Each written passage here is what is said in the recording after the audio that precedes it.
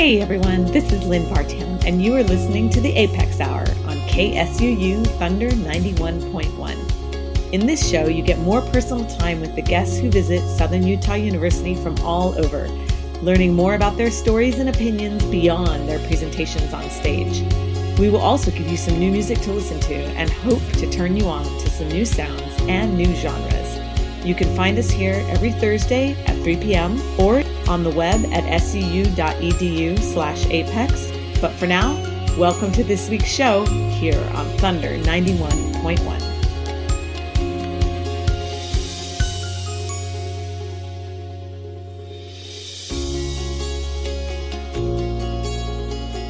Okay, everyone. Well, welcome into the Apex Hour. What a cool day it is. We're here today talking about music. And, that's something that is so near and dear to my heart. And we've just been celebrating the demystification of classical music. And my guest today is the Apex guest for this week. And that is the violist and classical music sensation, Drew Ford. Welcome into the studio, Drew.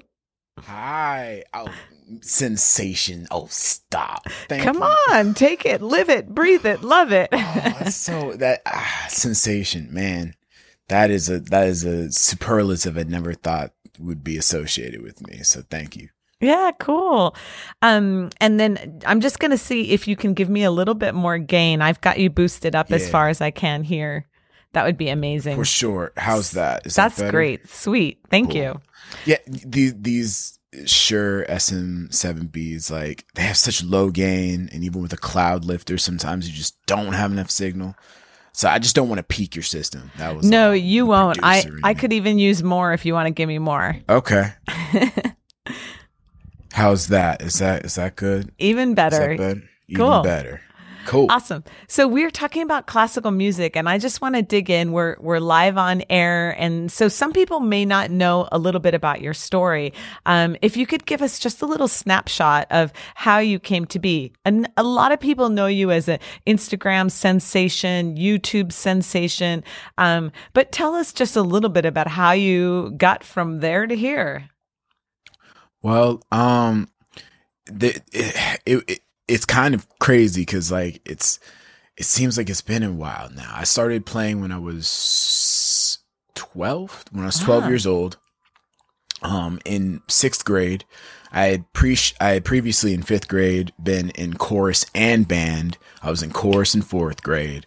I always had music classes in the school. From when I was in pre-K, I went to a really nice elementary school, Peachtree City Elementary, and we had a music teacher named Mrs. Groover. It's a perfect name, right? Awesome. So Mrs. Groover was always teaching us about music, always having us clap and sing, but it was just, they gave us recorders, but it wasn't giving me like the tools that I felt that I needed. I learned how to read music through that class. I learned how to feel and count rhythm. Right. But I wasn't given an instrument until I was in fifth grade. And that was really annoying to me because I wanted an instrument as soon as I saw one. Yeah. It was in your blood from the get-go, it sounds like. Yeah. But it took a while. It was delayed gratification. So, sixth grade came around and I finally thought, the original instruments that I kind of wanted to play were in band. It was earlier in my life, so I had an opportunity. I had earlier access. But, I was told that my lips were too big to play flute. Yeah. I couldn't really make a sound from a trumpet or a clarinet or a saxophone. And so, I kind of gave up on wind instruments. And I was just like, let me just hit stuff. So I did percussion. Yeah. But it wasn't my passion. That wasn't really like the part of me that felt like it was able to sing. Yeah. In the way that I felt like my soul wanted to sing. And so when I had the opportunity to do strings, I jumped on that opportunity because I always felt like my soul was singing. It wasn't like bumping, you know. I love it. So. Well, one of the things that I think is a bit mystifying to people is what is the life of a professional musician? I mean, you and I know that being professional musicians sucks. Well, sometimes I think every job does, and as much as we are so lucky to be passionate about what we do, there's challenges too. So I'd love for you to tell me, kind of what are some of the great joys for you in being a professional musician? And also, what are some of the most challenging things?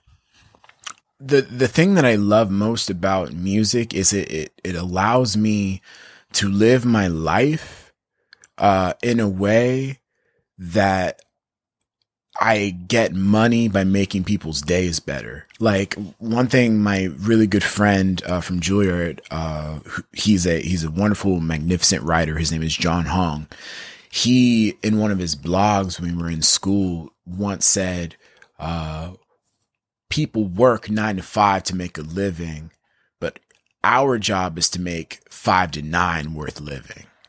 Oh, I love that. That is so awesome. It's like, yeah. And so it's like the bar of a century, right? And I was like, that's so true. Wow. And so that's equally valid. But if you're going to make people's lives from 5 to 9 worth living, those are weird hours. People are usually turned off during that time. So your hours immediately, like for people who don't know, like musician hours are completely different from yours. So true. Like we're on demand to be available at 9 p.m. and perform till 1 a.m. so y'all can boogie. And then we got to go to sleep. We got to sleep sometime. Yeah. So musicians tend to like wake up, like naturally, especially gigging musicians and like jazz musicians, people who work super late, waking up at like 10, 11, and that's normal. Yeah. Right. Especially DJs and producers who are doing clubs and doing the late night touring scene. Yeah. They don't wake up before noon. Okay. And that's just normal. You just gonna have to deal with it. I know we're weird. But the thing I love, and to answer your question, because I'm going off on a tangent, like I just love how I get to exchange my time, my limited, unknowable amount of time on this earth. I love sharing it with people for money, in the exchange of like making their life happier and more vibrant and full. Yeah. I love that. I love that too. What's hard about it? In your eyes, in your perspective right now, what are the challenges of being a professional musician? Everything else. Everything else is hard about it. Yeah. There's nothing easy about it. Like that's the thing. It's like every day is like you wake up and it's a mission. Right. Like even if you take a day off, that could be a catastrophic failure in your part. Because you could miss out on an opportunity. And like the more tenuous your situation is in terms financially or just schedule wise, every day off feels like torture sometimes. Right. So like what I find is to kind of stave that away, it's good to have some financial security. So you can take time, but often musicians, the worst part about it is you never have a day off, no 0 days. Like you don't get weekends, you don't get holidays, you don't get this, you don't get that because you have to work and you have to build and you have to grow and you have to change and you have to market and you have to, all these other things that people don't really understand about what is required for us to be on stage performing the magic. That's absolutely so true. And it is, you're always on in some way. I mean, you could, that old adage, you could always be practicing, you could always be networking, you could always be, one of the things that I was curious about is this something that you came to find out? I mean, I know that you mentioned when you were in school, maybe you struggled a bit and weren't as motivated and weren't as driven. So tell me a little bit about that realization. I'm thinking how helpful that could be, especially to students. Cause I have students tell me all the time, like, oh, I want to compose for video games and I want to do this and I want to do that. And I think that's amazing, but I just don't know if everybody realizes what it takes. So how did you come to find that out? Well, it was early on. It was like the social media move was the realization. It was like, no, wait a minute. You have to, this is a job. It's like, this is your passion. You now have to treat it like it's a job. Right. And you can fire yourself. You know what I mean? Like, you Yeah. have to give yourself permission. And I told myself, if I don't really make any substantial gains, I'm willing to sacrifice everything. I'm willing to sacrifice love. I'm willing to sacrifice financial, like, expedience, Ease, like yeah. getting a better, easier job, doing something I hate. I'm willing to sacrifice respect, like cultural respect among my peers. Because whenever you're building anything from the ground up, people always look at you funny because, yes, you look funny and you look awkward and you don't know what you're doing, and everybody knows it. So true. Especially you, and people comment. So it's like, it's all of these different things with every musician. Whenever you're starting your career, you don't have the performance experience. So you make the mistakes. You make all these crazy different mistakes. Everybody's looking at you being like, you sure you don't want to just get a real job? Right. You have to, those are all of the entry points and all the negative things that you have to like get through in the beginning. And so I told myself I would accept all of that for 10 years. And if after 10 years, nothing happens, you're fired. Yeah. Go get a real job. Yeah. You know? I love it. That was, yeah.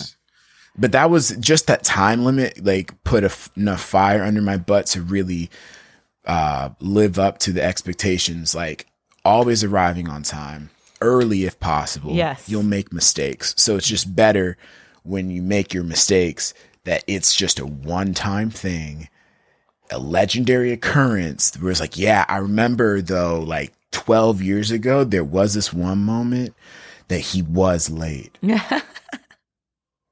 Damn. I know. You know, you want to have that reputation, right? Where it's like once in a decade mistakes. Right. So just accepting those things and just really working hard was like how I shifted from that kind of insecure place. It was just the mindset change. That's all it is. Just a mindset change. 100% agree. Thank you. Well, let's get into some music. You have a couple of original works, original pieces online, and we definitely want to make sure to tell people where to find them, but let's listen to them. I have Duality queued up. I wonder if you could tell us a little bit about that track. Yeah, Duality is the first ever rap song I ever created, and it shows. but what it's about is just a general autobiographical braggadocios type flow and lyric narrative that like really kind of conveys like where I'm from, what I'm trying to do, what I'm about, and I hope you enjoy. I wrote it all in Japan. Really? Shot it when I was visiting Japan. So. Oh my gosh, cool. All right. Well, this artist is Drew Ford. You can find him on Spotify as That Viola Kid. The song is called Duality, and you're listening to KSUU Thunder 91.1.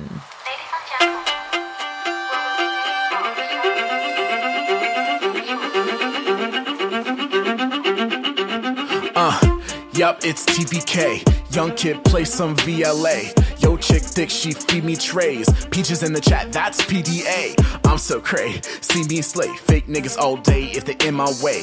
Got 3 stacks, like my name Andre. Competition can forget it cause I'm in first place. But I ain't really keep a track when I run this race. My creeps be digging in the grass, I'm about to give it chase. I'm on that path, you cannot fed them in a forward land. You be frozen like you didn't gonna eat your hungry man. Duality like light, particle and wave. Classical rap so nice, it's bound to be embraced. I'm just being me, awkward yearbook face. Dr. Neil Tyson the music, call me outer space.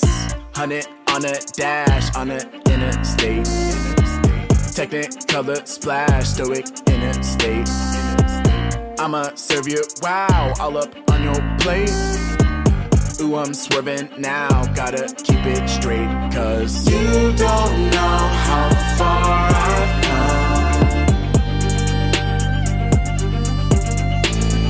I won't stop until I've won. Listen to my story now. chance he took, chose himself for a dream. Proved much rougher and more tougher than it seemed. Teacher that he trusted, thought was on his team, told him, you unworthy kid, you'll never make it on the scene. Luckily that kid didn't do much for the skid, cause he knew an opinion wasn't good to define him. Many years went by without a word from the witch. He went to Juilliard, now ain't that a bitch. Adolescent boy, 12 years old, hipster kiddo with the moon high goals. It didn't faze him when the kids are picking violins. He knew that one day VLA was gonna pay the dividends. Masters on a partial scholar, shit, playing but the rules never got him. Shit, Julia was the pinnacle, that the more the cynical, that higher than the ceiling go. It's gonna take America to pay the bills. That shit give me chills. Evil at my back, that's Professor Quirrell. You all know the deal, that's no way to live. Semi spilling hard, got no fucks to give. Cause you don't know how far I've come.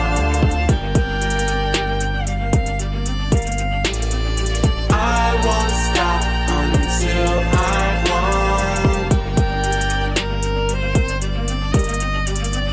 You can laugh, that's quite alright.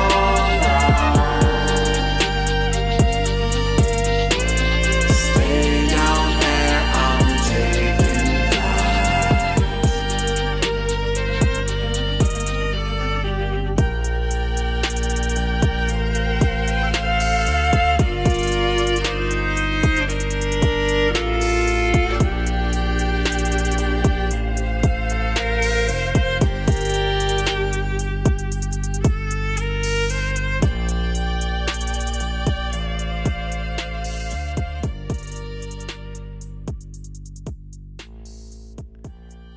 All right, everyone. Well, welcome back to the Apex Hour. This is Lynn Vartan. You are listening to KSUU Thunder 91.1.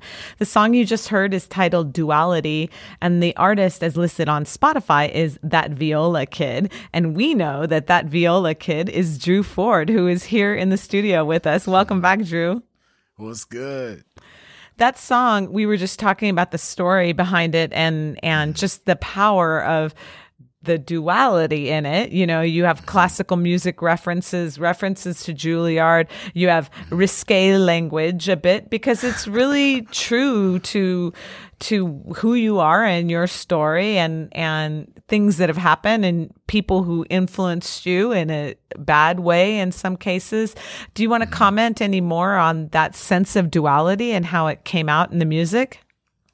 Well, I would.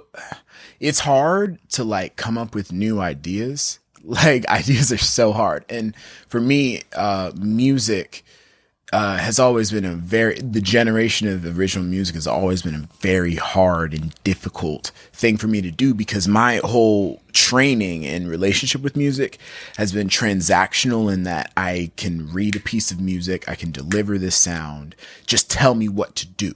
Right. That part of my brain of being able to follow directions. But to be a leader and to create your own original music has always been a block for me. So the only thing that I could really like latch onto in the moment when I was forcing myself to write music finally was this idea of I'm this classically trained dude who loves Brahms, Shostakovich, and Ravel, and I'm trying to make hip hop, even though like I came from an upbringing that was not necessarily the same as the originators of hip hop. Right. You know, I came up in a suburban lifestyle, you know, but I didn't want to co-opt the art form without being disrespectful. So it was like, how do I balance the two? How do I, as a classical musician, really live in the duality between classical and hip hop? And how do I give respect for this art form that I love, but I don't have the typical experience of it? And how do I do that in a way that is authentic and real? You mentioned authenticity, and I think that's a thread that you have been so dedicated to, and that authenticity of self and being true to yourself in so many ways. And I just wonder, is that very comfortable now? Is that still scary at times? I can imagine that there's a vulnerability that comes along with that is scary sometimes. It's scary all the time. Ah. It's scary all the time because like every time you show that you're vulnerable, you give people. So if you like slice right here, that'll do it, right? Yeah, That'll right on your really- neck. Yeah. Yeah. Or yeah, I'm sorry. Yeah, this is a podcast radio show. Sorry. I was pointing to like the a vein or an artery in my Carotid neck. artery or whatever Carotid that one is. artery. Yeah, like here, just this will be a good place if you want to hurt me. Right. And I think that takes a lot of strength, and a lot of people perceive that as arrogance, or a lot of people perceive that as whatever they want to perceive it. But I think that's what prevents people from wanting to be fully authentic. It lets people hide behind perfection. It lets people hide behind all these other things that can maybe shield them from ultimately what could be a potential ostracization from society, which is everybody's deepest fear. Hiding behind perfection. I love the sound of that. I feel like that scares me a bit, being someone who tries to be perfect too. I'm going to have to think about that a lot, And what tools do you use to sort of fight that vulnerability? Do you just stay true and not worry too much about failure? I know you've talked on other podcasts about failure being part of the process and not being afraid of that. Is that the way? I think it's a combination. I think it's a cocktail of many different supplements and things like that. So part of it is the failure. I think failure is not just a part of the process. And I think I'm going to stop saying that. I think it's an ingredient of success. Like you can't have it right without it. Because failure means it doesn't mean you're bad or wrong. It means you did something, right? It means that you went out and you actually spent time and you actively did something. Whereas if you want to avoid failure, you could just not do anything. But when you don't do anything, time passes you by. Yeah. And then the pain of that compounds over and over and over into this idea of regret, because we're not living to be our most self-actualized self. And I think that's a struggle that everybody has to deal with. So that fear of failure is actually just the wrong thing to have. It's not, the failure is inevitable and you need to just accept it. And then the moment that you can kind of do that and realize that, then authenticity, it just becomes a matter of being who you are, being passionate about what you're really passionate about, and being unapologetic about it. Yeah. And then just kind of accepting whatever comes your way. I love it. That's great. Well, you mentioned some classical composers, and I want to get into classical music a bit. Yeah. So you are a fan, it sounds like, of Brahms, Shostakovich, Ravel, you mentioned. Oh, yeah. What do you love about Brahms? What is it about Brahms? And I'm going to ask you about Shostakovich and Ravel too. What is it about those guys? And let's start with Brahms. Why do you love Brahms? There's so much to love about Brahms. Brahms is the quintessential case study for imposter syndrome. Having really wanted to be a composer his entire life, he actually was unable to, at first, study composition. His father, who was a failing musician in Hamburg, he just got by. He was not that good, but he was the only bassist. So they were like, I guess we're going to have Johann Jacob come through and give us some beats, right? Okay. But little young Brahms wanted to be like his dad and be a musician, but he wanted to compose music. That was a deep passion. So Johann Jacob put him in piano lessons because he was like, composers don't make money. And this is 1839 or so. Yeah. Brahms is around 6 or so. And what's so crazy is like he was taking these piano lessons as a child, and it was eventually starting to get kind of good at piano. But he wanted to get good at piano so he could compose more. Like that was still his driving force. And eventually he started getting a teacher helping him compose. But his father was like, okay, kid, like, look at you trying to compose and trying to like learn piano and stuff. These are kind of expensive. These lessons are expensive. So you're going to have to start paying for them yourself. So get a job, 12-year-old. So when he was age 10 and 12, I forget exactly when he started performing piano music in brothels for sailors. Oh, I didn't know that.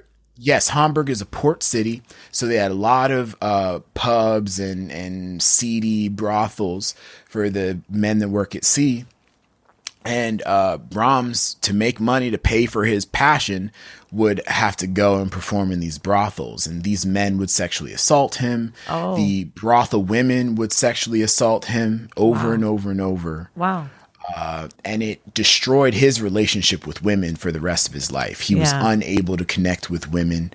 It just kind of messed him up forever. So like these childhood traumas, he then took on forward in his life. And they manifested in insecurity about his compositions, insecurity about writing letters, insecurity about every aspect of who he was as a person. He was determined ultimately to kind of write the narrative of the type of person he was by eliminating, burning anything that wasn't perfect about him. Yeah. So that he would just be the legend who was known for his music, not this kid who was systematically raped and abused as a child. You know what I mean? Yeah. And so this whole thing manifested, even though he was lauded as the next Beethoven by Robert Schumann. This is the guy. This is the successor to the great Germanic compositional tradition. You can't get higher praise than this, right? He still was burning for decades his first symphony, drafts of his first symphony. Countless drafts were gone. And we don't know how good they were. They could have been dope. But when he was 40, he finally published his first symphony. But he had been a composer for well over 22 years. It was the imposter syndrome. It was like this need for perfection that kind of destroyed maybe an ascent in his career that could have happened 15 years sooner. So sometimes we're just our worst enemy. And that's why Brahms is one of my favorite composers, because he's like all of us. Like we all have our issues or stuff that we have hung up that prevent us from being who we are supposed to be. And the key ingredient is getting through those emotional struggles and really addressing them. So that we can be the most wonderful version of ourselves. Well, with that, we have to listen to some Brahms. Yeah. So Can you listen to the First Symphony? Yeah, I have the First Symphony, C minor. I have the first movement of that. And of course, I mean, it's too long to play for our show, but we'll play about 3 or 4 minutes of it so we can really feel, the power in that. This opening. This opening just tells you everything you need to know about Brahms. Absolutely. Everything. So with that, let's hear everything that you need to know about Brahms. This is Brahms' First Symphony in C minor, and this is the opening of the first movement of that. And you're listening to KSUU Thunder 91.1.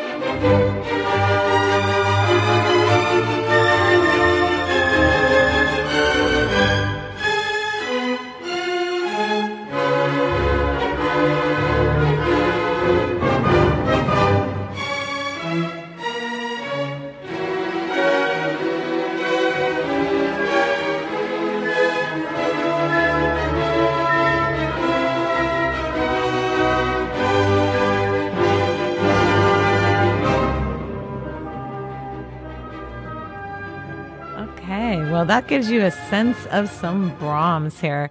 So that was, again, Symphony Number 1 in C minor, Opus 68, if you're interested. And that was the opening of the first movement of it. You're listening to KSU Youth under 91.1. I'm in the studio with that viola kid, Drew Ford. And we're talking about classical music. And we just were talking about the power of Brahms and his tragic story that led to this amazing output of music that we have now, representing that romantic era. So welcome back, Drew. Let's talk some more about composers. You also love Shostakovich and Ravel. Tell me why. Well, at first, if I'm being very honest, it's because they write well for the viola. and their music wasn't ever boring to me. Like, one of the things about being a violist is oftentimes like composers will just give you nothing to do. You're just kind of filling in the harmony and the rhythm. And it's like not playing fun. the triangle also. We know it as percussionists. No melodies ever. We never get melodies. But with Ravel and Shostakovich and more of these composers like Brahms, and in the latter 19th century and the turn of the 20th century, viola was actually way more well received and way more highly thought of, and the virtuosity of the players was beginning to reflect that, especially at the end of the late 19th century. But the whole reputation before then still kind of like plays out today in all the viola jokes that exist and stuff. So I don't like that. I like to be the counter example. Yeah. But anyway, Shostakovich, specifically, I love how his music, I love his story even more than some of his music because of the how he was like the composer, a national composer in a place like the USSR. Yeah. Where they controlled every message that went out to the people, even the fine art. And he had to work under these kinds of conditions. So he had to get super crazy, resourceful, and cute, and like smirky in the way that he composed music. Because I like that. Stalin couldn't know that he was making fun of him. Right? Right. Yeah. Thus smirky. He was smirky. So he would have to write like pieces for the army or festivals and things like that. So he has this festive overture that's really fun to perform. Right. And it's really happy and really, really, really happy. It's almost too happy. It's like, what are we really saying here? Yeah. Right? We're smiling, but is it like a smile as we're raising the middle finger under the table? Like, and that's what it kind of feels like. And I love that. And understanding that context creates a much more deep relationship with his music, because his chamber music is way more real, because that's not what was really played in the courts. Right. That was the stuff that people played. And so he was way more of like the hip hop. If you're doing the hip hop, comparison, he was way more NWA. Yeah. In his quartets. It was way more abstract. And yeah, the quartets are totally different than other music.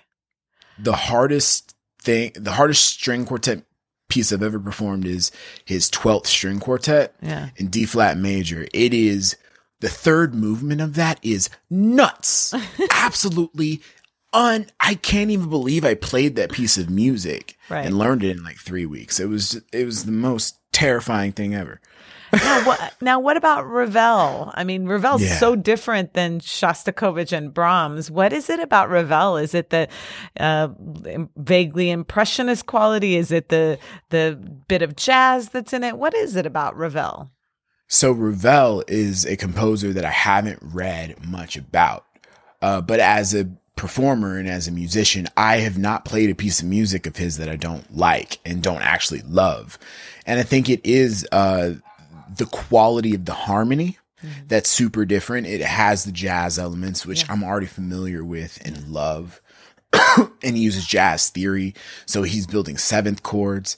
He also used the whole tone scale a lot. And for me, the whole tone scale and playing around that creates this timeless stretching of, or suspension of like time, it feels, or just in terms of what harmony means. Right. The consonance and dissonance pull, it's like this neutral push and pull.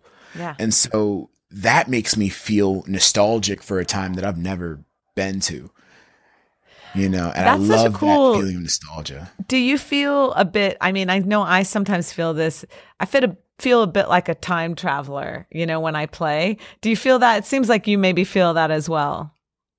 I once said in like a YouTube video like 5 years ago that like, the air quality in Los Angeles is terrible. Yeah. It just has me coughing because I have the window open. My apologies. No. What I love, what I said in that video that kind of like, I didn't realize it until I said it, was like being able to play music of Shostakovich and Ravel and Bach, these dudes who wrote stuff like 300, 200, 100 years ago, they would have never thought about a black kid from Peachtree City, Georgia, connecting with them on a daily basis. And they feel like friends. They feel like real people who existed. And I get to be a part of their story. I love that. And that's the key to bringing classical music to the wider audience, you know. But how do we do that on a global level? I mean, you're doing it as an individual. I'm trying to do it as an individual. But how do we make that into a tide where the storytelling, that connection across the hundreds of years, across the centuries, how do we turn the tide? How do we do that for classical music? Well, we have to understand that the perspective of the Western cultured white man is not indicative. It's not the only experience of life. It's not the only point of view that matters. And so, but if you look at any lineup of any classical music performance in an institutional sense, that is exclusively who gets their stories told. Right. And so I think that is really alarming if you want to engage the entire world, because most of the world is not a rich white man. You know what I mean? But you believe classical music is for everyone, and it's and these feelings, you know, or these we can make these connections to the feelings. We can explore feelings through the music as well. So how about that part of it? Well, I think that, inherently all music is for everyone. Right. That's like what is really cool about it. I think the template, and even though it has many flaws in the systems of how work was passed on, how work was inspired, who inspired Mozart, who inspired all these people that we never heard about. Right. It may have been just like a person playing in a pub who was a refugee from a far flung country of a different culture. Like, we see the influences. One thing I really enjoyed about Bartók was that he kind of cited his sources in his music. Yeah. And it was music of ethnically different people. Yeah. Vaughan Williams is another example of a composer who really found even, and this is what's so crazy, is like Dvorak gets a big pat on the back in pedagogical history for being one of the only composers in history to really try to listen to Native American and African American music and put it in the Western classical tradition. Right. So, but see, that's the thing. It's like the outliers. These are all outliers. Yeah. If you really want to connect. So I think it's more of a yes and situation. Yeah. Yes, we should still give a basis, because like, look, we can't go back in history necessarily. Let's try to amend whatever we can through what we do know, but we try to suppress in our media and in the pedagogy. But we also have to take into consideration that a lot of that history was erased. So it's not like we can talk about the Black Mozart in the same vivid detail as the Mozart. So what we need to do is move forward and understand how classical music plays a role in society, right? A role in pop culture and also mainstream culture, and find a way but we just have to understand that it'll never be huge. Yeah. Right. But we have to understand and intelligently place ourselves among culture in a way that is akin to the 21st century. Because if we just try to like do ads in the newspaper forever, newspapers are going to disappear pretty soon, at least in their current, in the form that we understand them. Right. Physically. Yeah. So I think the lack of adaptation is also it's how things die. Right. So right. I think that we just have to change the way that we disseminate it and we teach it. Yeah. Okay, great. That's very inspiring. Thank you so much. I think it's time for another of your songs. Oh, snap. So I have Figure Eights of Heartbreak. And again, you can find this music on Spotify, That Viola Kid. And also you can, of course, find Drew all over social media, That Viola Kid. And please definitely go and continue to support him in the years to come. Drew, tell us a little bit about Figure Eights of Heartbreak. What about that song? It was another beat that I had bought from a friend of mine, and just when I listened to the loop, it just made me feel this pull into the past. Like it made me wonder about something that really could have been something beautiful, but it ended up not becoming. And that was like a relationship with this girl I used to know. And even so, it was like such a profound experience in my life that I honestly really wasn't completely done with it in my heart until I made this song. And so this song was really like a wonderful therapeutic experience of letting go and moving forward. Okay. Well, this is Figure Eights of Heartbreak by That Viola Kid.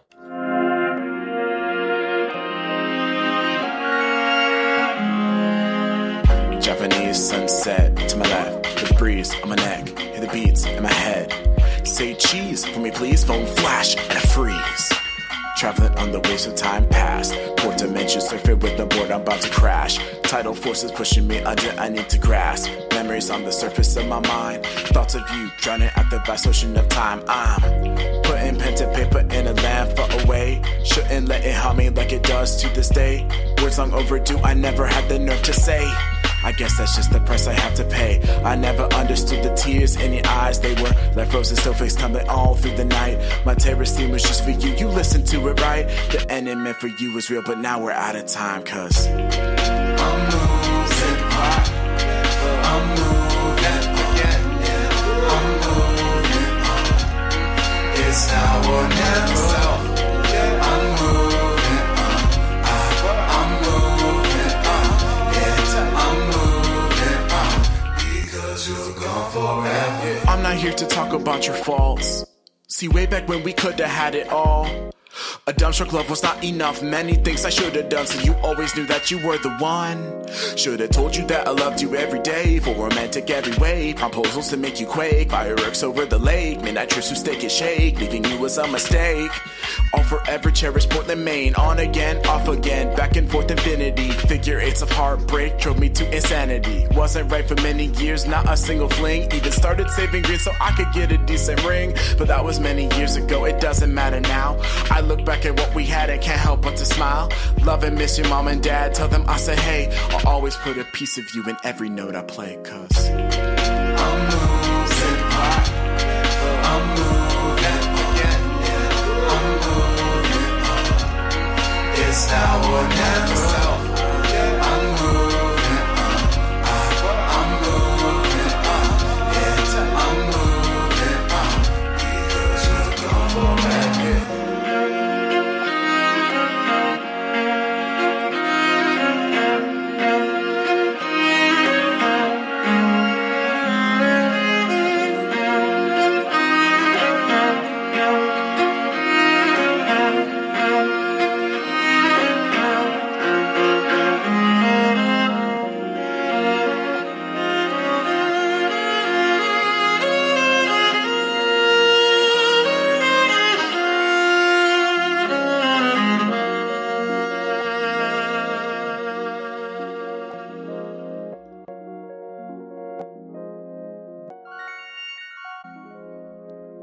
Oh man, I love it. So that is Figure Eights of Heartbreak.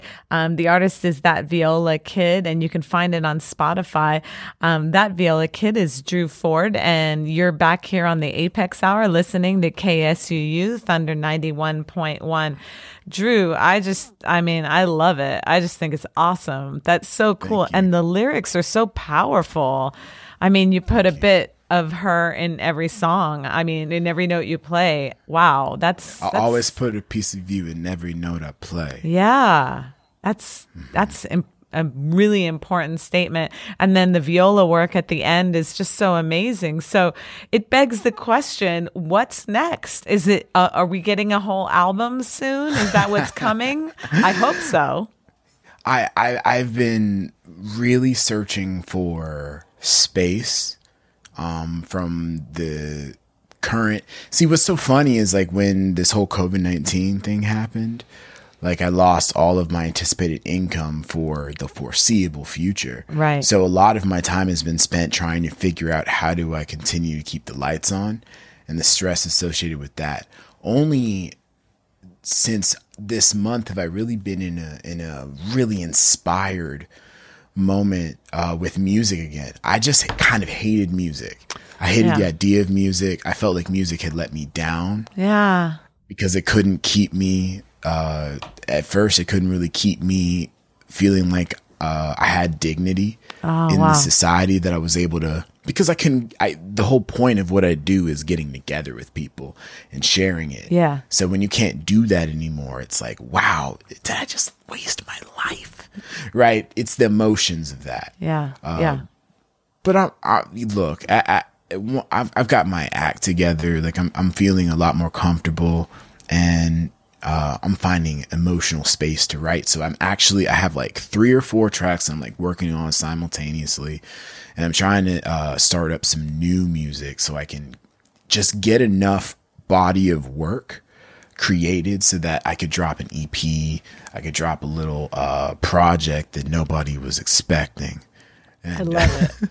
Well, I'll tell you, I'm energy. Excited. I hope I can't wait for doing more. And I appreciate your vulnerability and talking about how this year has been. And I know you're not alone. I mean, all of the arts world, all of us in one shape or form have felt this to some extent. And I'm sure it can be very, comforting to any of our artists listening to hear, that yeah, we're not alone. People are feeling these things, and they're powerful feelings that we've had to go through this year and find our way out of, as you have. So thank you for sharing that. Millennials out there, my heart goes out to y'all. Straight up, fellow millennials, we had to take the housing crisis on the chin, and now we got to take this crisis on the chin. Yeah. Keep your chin up, though. We gonna show everybody. Yeah, that's right. That's right. As you are, for sure.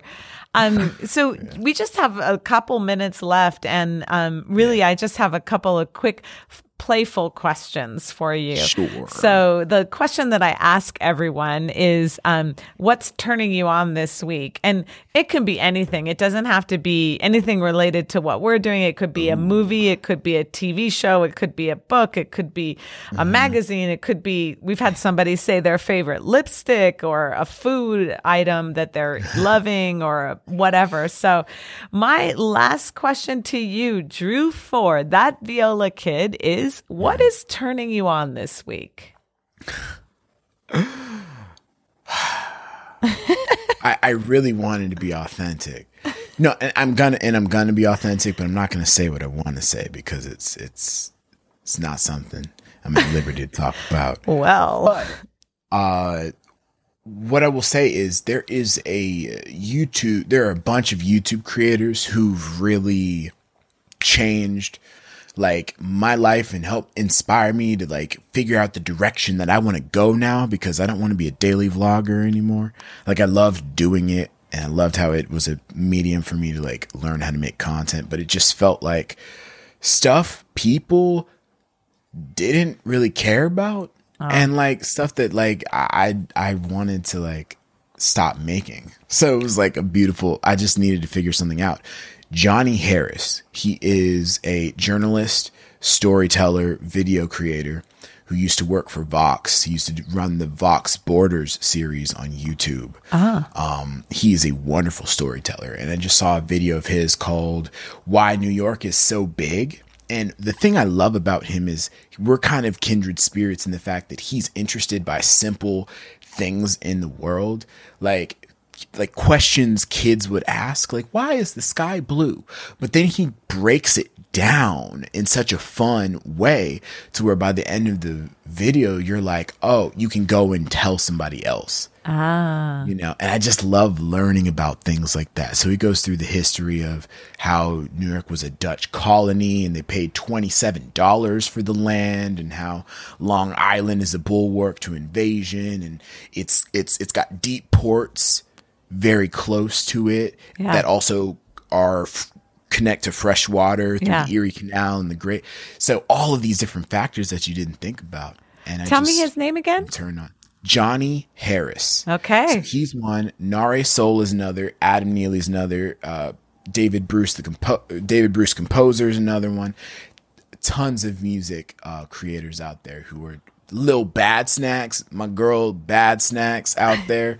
So there's a ton of creators that I'm just really, really, really inspired by, and that's what turns me on right now. Fantastic. Thank you for sharing that. Well, with that, our hour is done. So we'll say goodbye. And Drew, just thank you so much. This has been so much fun.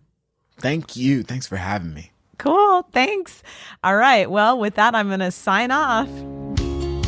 Thanks so much for listening to the Apex Hour here on KSUU Thunder 91.1. Come find us again next Thursday at 3 p.m. for more conversations with the visiting guests at Southern Utah University and new music to discover for your next playlist.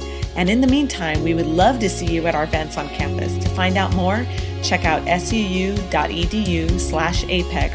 Until next week, this is Lynn Vartan saying goodbye from the Apex Hour here on Thunder 91.1.